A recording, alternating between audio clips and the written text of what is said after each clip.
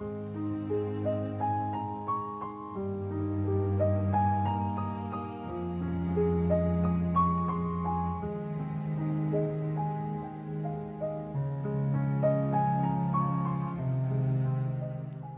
a good Tuesday morning to you. Today we're reading in Deuteronomy chapters 19 and 20, the 62nd Psalm, and Luke 18.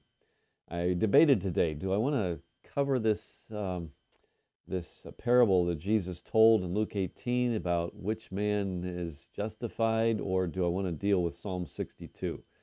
I debated back and forth, back and forth. I should do both, but I try to keep these devotionals a little limited, definitely under 10 minutes, and I don't think I'd make it. So anyway, I want to go to Psalm 62. So have you not discovered this to be true for yourself, your life, that it is difficult sometimes to simply wait for God's deliverance in a trying situation?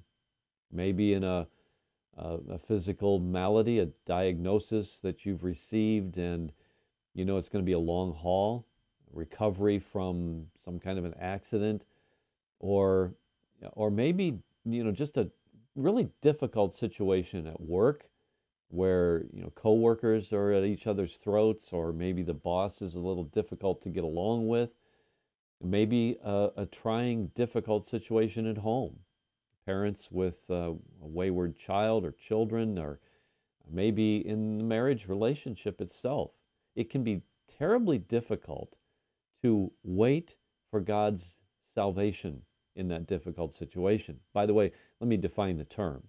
When I'm talking about waiting for God's salvation here, as David describes it in verse 1, he says, "Truly my soul silently waits for God. From him comes my salvation." He's not talking about that eternal salvation, salvation from the penalty of sin that gives eternal life forever and ever. That's not what he's talking about. He's talking about deliverance from a difficult situation, deliverance from an enemy of some kind.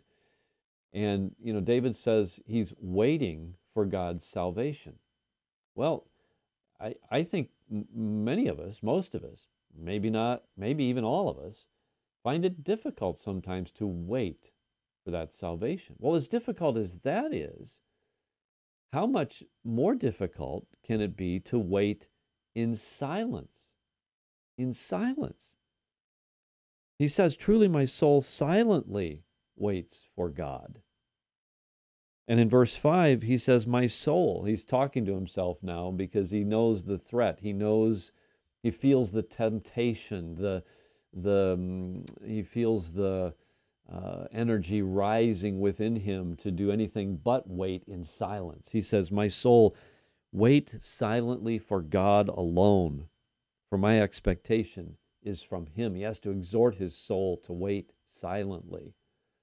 Yes, it is difficult to wait sometimes. It's even more difficult to wait silently. Why? Because when we're going through a difficult situation, we want everybody to know how difficult it is.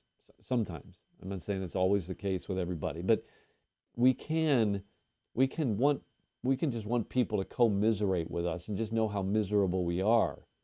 I've known people who just seem to relish in their misery and sucking people in to languish with them in their misery. They don't know how to wait silently. I want to be careful here. I don't want to communicate the idea that we should not ask loved ones, people that we care about, our church family members, to pray for us when we're going through difficult situations. No, I think that's perfectly legitimate. But what I'm talking about is the mourning, the complaining spirit that is just, constantly whining about our difficult situation. The psalmist says, "My soul waits silently." We often think, I don't deserve this. I don't deserve this. Or, why me? That kind of a thing. Well, instead of that kind of an attitude, let's follow through with what David says. My soul waits silently. Why? Because he only is my rock and my salvation. Verse 6. He is my defense. I shall not be moved. In God is my salvation and my glory, the rock of my strength. My refuge is in God.